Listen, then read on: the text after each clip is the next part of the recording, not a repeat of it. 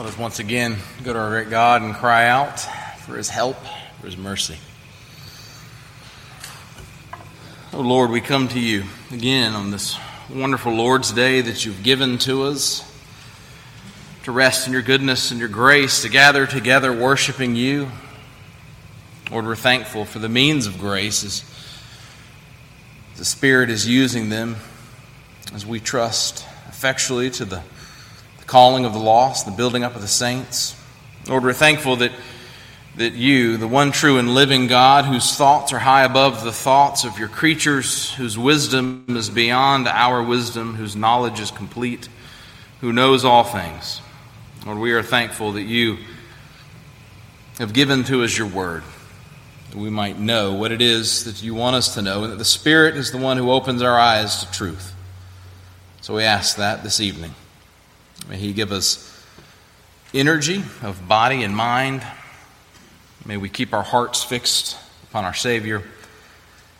And may He teach us. In Jesus' name we pray. Amen. Well, if you'll turn your Bibles to Luke chapter 23, we're continuing our move through the Gospel according to Luke. We'll be looking at verses 44 through 49 as you're turning to that passage. Again, Luke's written to confirm the certainty of the gospel of the Lord Jesus Christ. We see this evening, we've moved from our last time together, last Sunday evening as Christ was upon the cross, crucifixion was taking place. This evening we see Jesus, the perfect Lamb of God, the sacrificial atoning death taking place. So follow along as I read God's perfect, inerrant, and sufficient word. It was now about the 6th hour, and there was darkness over the whole land until the 9th hour. While the sun's light failed, and the curtain of the temple was torn in two. Then Jesus, calling out with a loud voice, said, "Father, into Your hands I commit my spirit." And having said this, He breathed His last. Now when the centurion saw what had taken place, he praised God, saying, "Certainly this man was innocent." And all the crowds that had assembled for this spectacle, when they saw what had taken place, returned home beating their breasts. And all His acquaintances and the women who had followed Him from Galilee stood at a distance watching these things.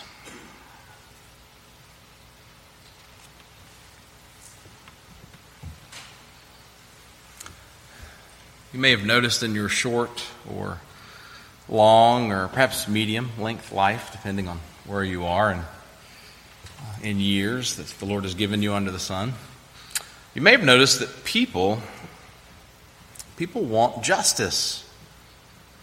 Now sometimes, thankfully, people want justice for other people. Often, almost 100% of the time, people want justice for themselves, or at least what they consider justice. Praise the Lord whenever that is biblical justice that folks are crying out for and what God reveals to us. Sadly, there are other times when folks desire pseudo-justice, justice from the world. I don't know have you thought about that? Pretty consistent cry for justice. Why is it you think folks want justice in life? Many folks want justice in the next life. I think an aspect of that is that we're made in God's image. God is a holy and just God, and being made in His image, we also desire to see His sovereign, perfect justice worked out. The gospel is about sin and God's justice and dealing with sin and the redemption of His people. And we see even in the short passage here in the death of Christ, working out of that very thing. And what I hope we'll see, and what I pray that the Spirit will teach us, is that Jesus' death accomplished salvation for His people through the satisfaction of God's just judgment on sin. And we're going to look at three things this evening: the requirement of Jesus Christ's death, the reality of Jesus Christ's death, and the response of Jesus Christ's death. So first, the requirement of Jesus Christ's death. Jesus Christ had to die. Had to die because God is holy, loving, and just. Brings up a couple of questions that we have. You know, anyone who's worked with children, maybe a parent, grandparent, perhaps you've taught Sunday school, or you've had another situation where you've been able to spend time with nieces or nephews or whatever it may be. You know, children, they like to ask questions. And when children bring questions, and questions from real curiosity, a desire to know answers and to gain knowledge and wisdom, that's a good thing. We rejoice in that. Even if it does slow our day down, we have to stop all things to seek to answer those questions. And then there's the other question. Children bring questions more not from a desire to seek knowledge, but more from sometimes a little bit of a disrespectful slant. It's a way that they might be able to come and say, well, why? I need to know this. I need to know that. It's not good enough that you've asked me to do this. It's not good enough that you've said this is this. Why? So as we ask questions and we look here, we want to be like the children who are crying out to their father. We want to understand. Teach us. Not that we would look at God's perfect ways with an attitude of, why would God do such a thing? How could God do such a thing? For His plans are perfect. God knows best. He's sovereign for a reason. So as we've looked at, as we've been moving our way through the Gospel according to Luke, we've touched on over and over and over again the reality and the truth, the Old Testament prophecies that have pointed forward to Christ and who He is and what He's doing, what His mission is, what He's accomplishing. We even had the opportunity in our Old Testament reading to read from Psalm 16 to get a window into the aspect of Christ on the cross, Jesus' death. These things are before us. The Old Testament prophets have foretold that Jesus Christ's death was to come the sinless Messiah who would die under the punishment of God for the sins of His people. As we look at the Old Testament scriptures, we see that's what's been building, that's what we've been moving towards.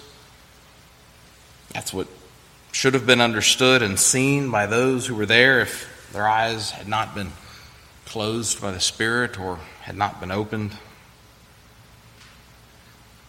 But again, as we look at this reality and the requirement and the need for this, God is holy, and in His perfect justice, He cannot allow sin to stand unpunished.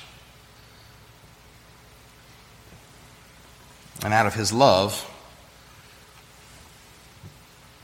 we see the punishment taken by our Savior, that He might redeem all those who trust in Him. You, me, the brethren around the world, those who have gone before us, the church triumphant, those whom God has appointed unto salvation until the return of our Savior. We see that Jesus Christ, it's not just that He had to die, but He willingly died for the salvation of His sinful, lost people. The bride that was given to Him. We see, you go back to the beginning of the Bible, to Genesis 3, we see the first picture of the gospel given to us, and it's that promise. Promise that the Messiah would come, would deal with this problem, crush the head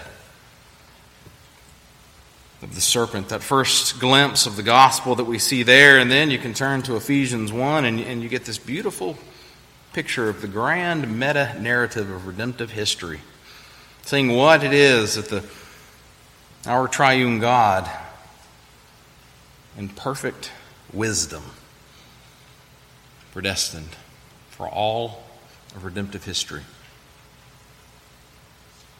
the saving and choosing and giving of a bride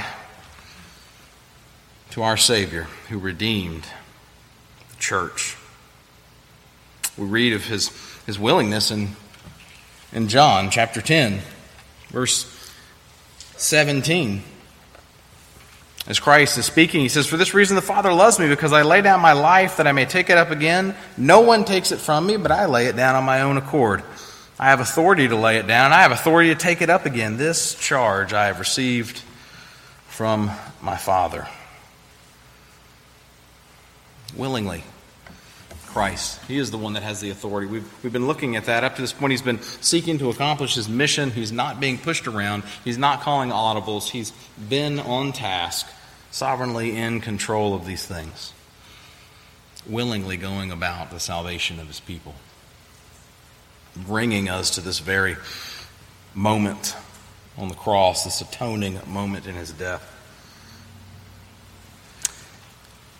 Have you ever had somebody do something for you, but they kind of did it begrudgingly? You know, they had to do it. Maybe at work, somebody got partnered up with you to help you with a project or do something, and they didn't want to work with you. They don't like you, but they were told by the boss, you got to do this.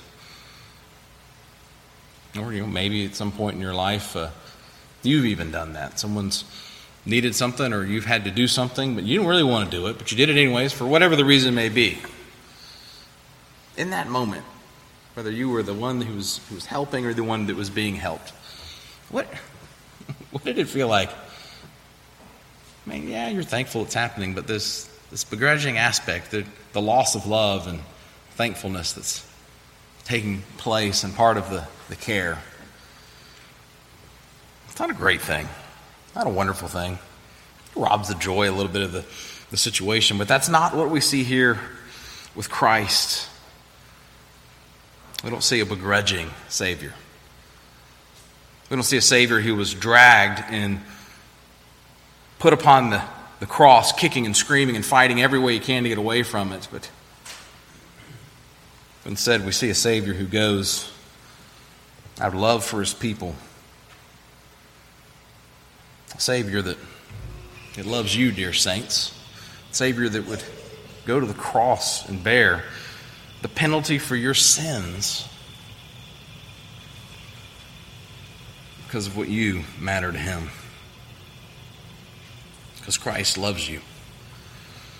The requirement of Jesus Christ's death, and then in our passage we come to the reality of Jesus Christ's death. We see it before us, we read it, it's recorded. Not to spoil the ending, but thank the Lord, very soon we're going to get to his resurrection. He is still not dead. He is alive. So I spoiled that part.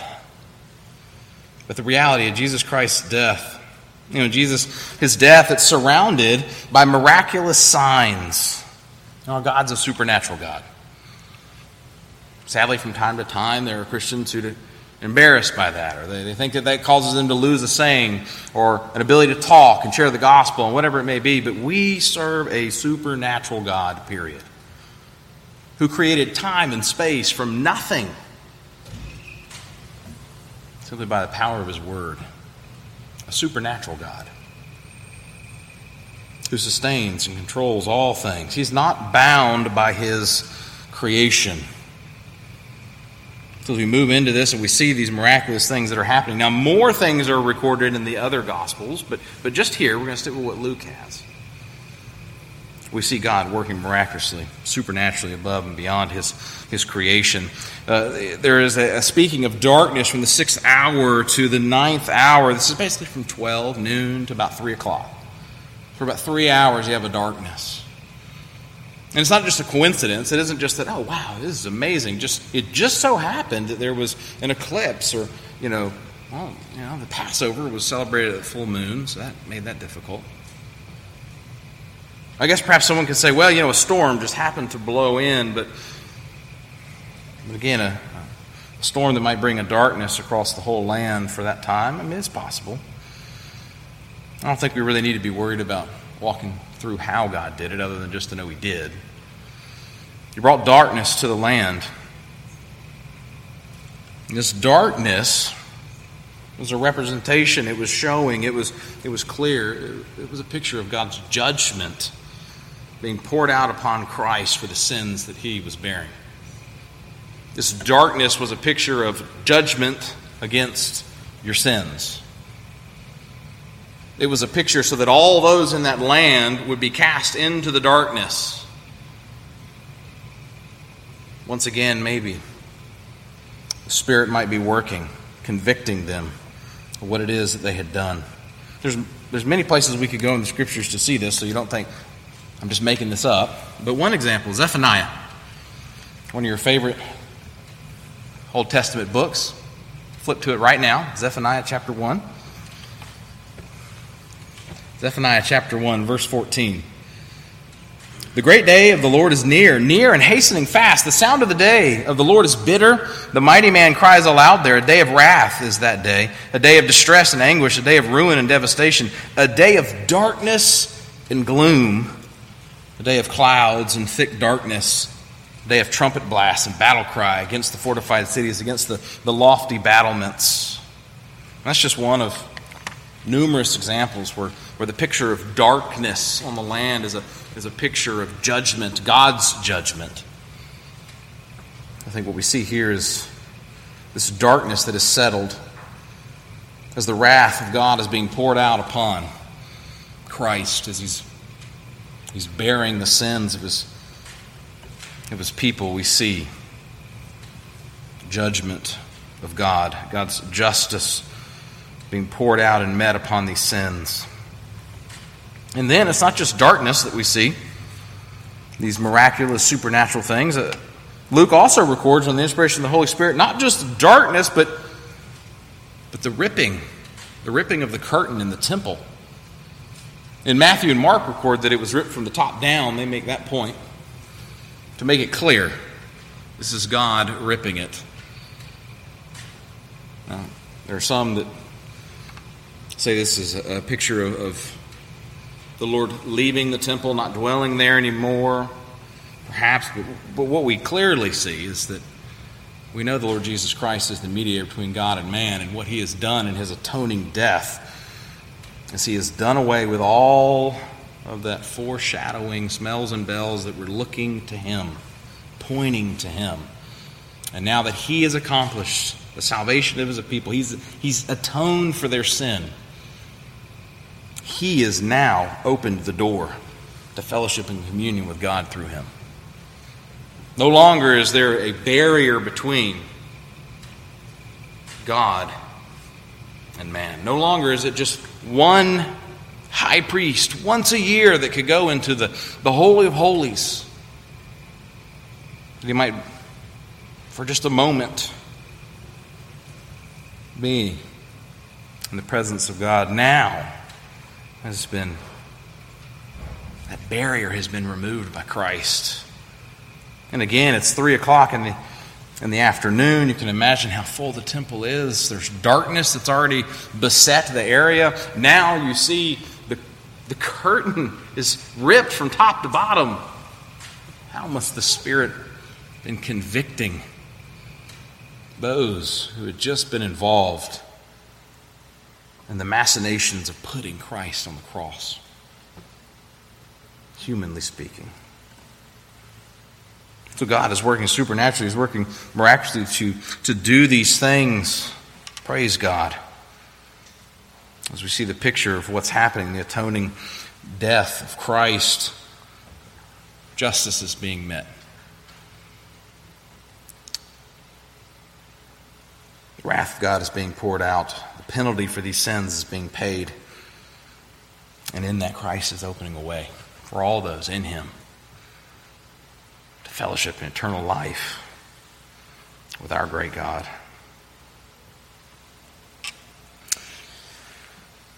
And then we see right at the end,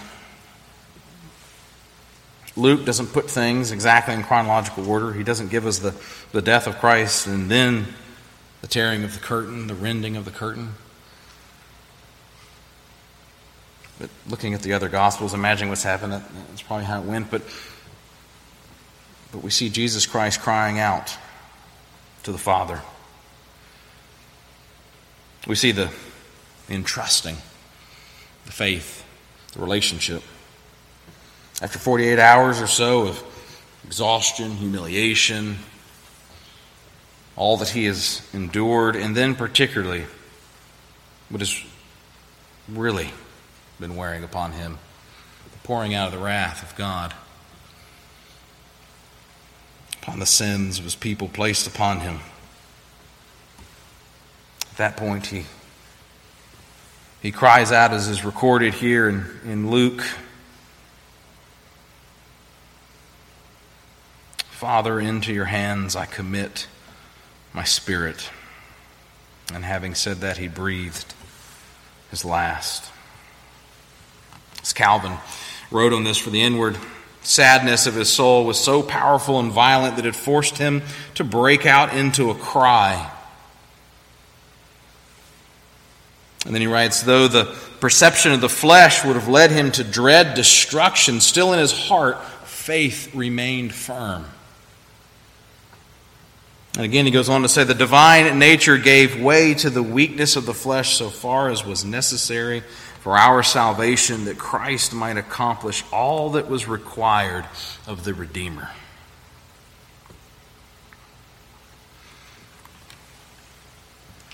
But still, we come back to some of those questions. Of course, we want to be very careful. This is where we just need to sit back and start worshiping, be in awe of what God did and has recorded for us, and we see here. But there are some questions. How is it that the God-man died? Have you thought about that? The Lord Jesus Christ, second person of the Trinity, has come and taken on flesh. We understand the hypostatic union, human nature, divine nature. How is it that the God-man might go to the cross and give up his spirit and die and breathe his last? Well, we can rightly say that Jesus died on the cross. It's obvious. The cross is what Paul preached, he looked to. We proclaim, and we're looking forward to even now. We're excited about, we're going to get to the fact that we're going to soon be preaching through the resurrection. So yes, Jesus died rightly on the cross. If he hadn't have died on the cross, then there'd be no atonement for sin.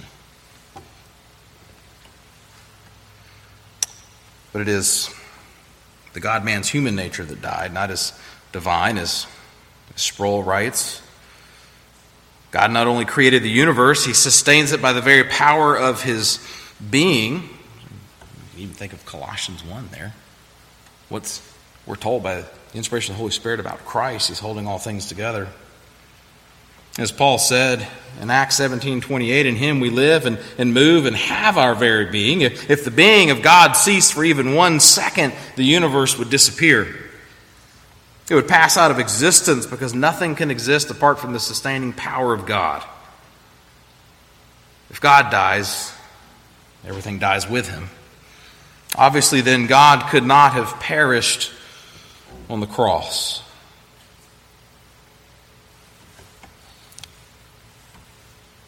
Christ, Lord Jesus Christ, in his divine nature, did not die. He did it as human. We can proclaim that.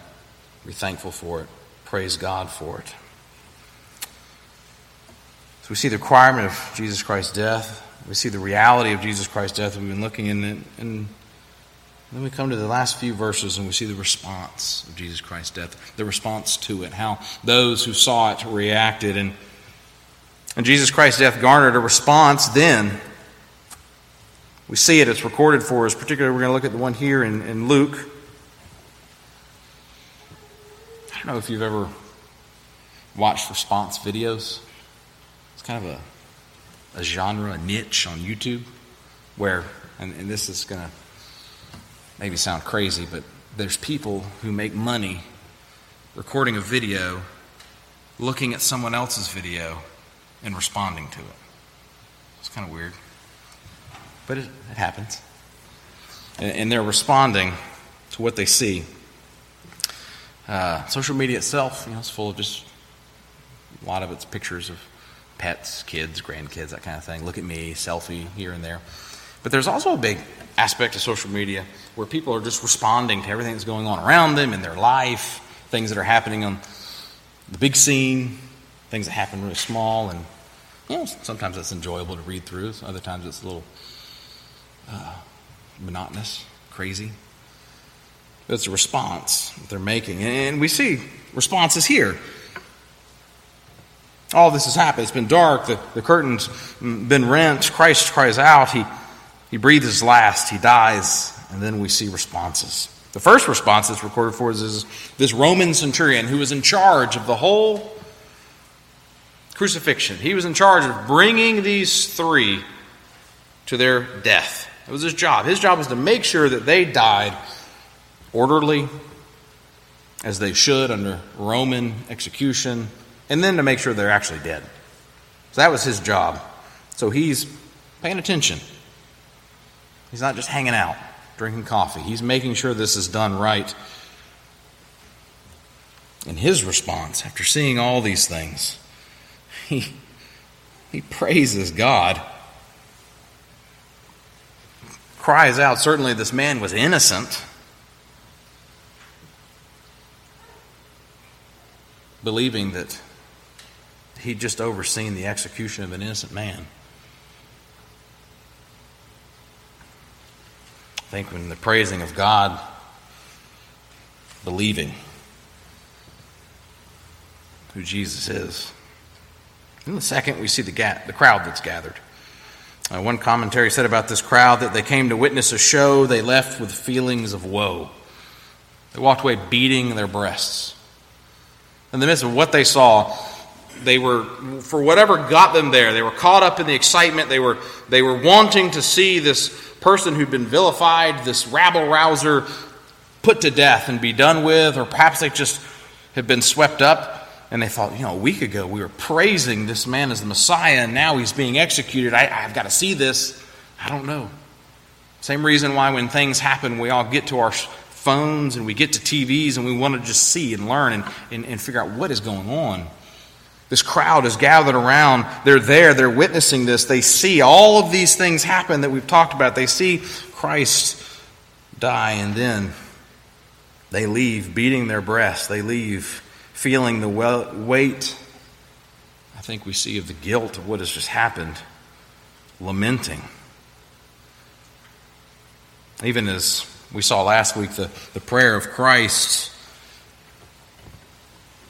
Perhaps this is the seeds that the Spirit is beginning to work with right at this moment, that in just a little over a month at Pentecost, as Peter gets up to preach after the Holy Spirit has been poured out and the new covenant era begins, and he preaches and he explains everything that's happening. He's proclaiming it to the people. It's recorded there that 3,000 God saves in that moment. How, in the midst of this, what seeds is the Spirit planting? What portion of this crowd may have been there at Pentecost? I don't know. Look forward one day in heaven. Maybe we'll know. Be joyous to see how the Spirit worked through this. Then the third group that we see off at a distance, watching. Christ's acquaintances. And then as Luke does, he goes out of his way to make sure that we see the women who've been following Christ and supporting him, who've been there for his teaching. As we saw earlier in Luke, supporting the preaching of the word, they're there as well, and we're going to see them again before Luke is closed. Now when we look at the other gospel accounts, we know that John is there. He's at least close enough to hear Christ as Christ speaks to him. It seems apparent that some of the disciples have scattered and are hiding. Some of the acquaintances, perhaps these are some of the 120 that are in the upper room together when the Spirit is poured out. Some of his acquaintances are at a distance. They're there again with the women, witnessing the death of Christ. Luke doesn't record on the inspiration of the Holy Spirit any of the names of these acquaintances, but he does again point out the women. So I think we should not blow by that and pay attention to it. Christ's death continues to cause responses, not just then, not just what we see here in these three groups, folks, people, but he still causes responses even now. Responses of conviction, responses of faith, responses of rebellion, depending upon how the Spirit is working. This probably isn't new news. This probably isn't something that's earth-shattering to mention. Maybe it pops a bubble or two, but I think it's pretty clear. We've moved into a phase, at least here, if it's in the West, particularly here in the United States, I think we've moved into a phase culturally where there's hostility towards the church. We are beyond the church doesn't matter, who cares about you, which then was before there was a period where, there were some people, there was a benefit just to be around the church. Now we've moved around to where naming the name of Christ makes you a pariah. There's cultural hostility towards Christianity, the church, the Bible. Of course, we remember Psalm 2. As Christ sits and laughs. The schemes of kingdoms. Remember Matthew 16, just verse 18. As Christ says, I will build my church. The gates of hell shall not prevail against it. So in the midst of this cultural hostility that we're in, and it's going to probably most likely continue, we need to remember that. Christ has said, I will build my church. The gates of hell shall not prevail against it. We go to the end of Matthew, the Great Commission. Before he gives it, what is it that Jesus says in chapter 28, verse 18, as he comes to them? Now, they're worshiping him. Some are doubting. And then he says, all authority in heaven and on earth has been given to me. So he said the gates of hell aren't going to prevail against the church. I'm going to build the church. I have all authority in heaven and on earth. It's all mine. Let's go make disciples of all the nations, baptizing in the name of the Father, the Son, and the Holy Spirit, teaching them to observe all that I have commanded you. And behold, I am with you always to the end of the age. I'm with you always to the end of age, my church.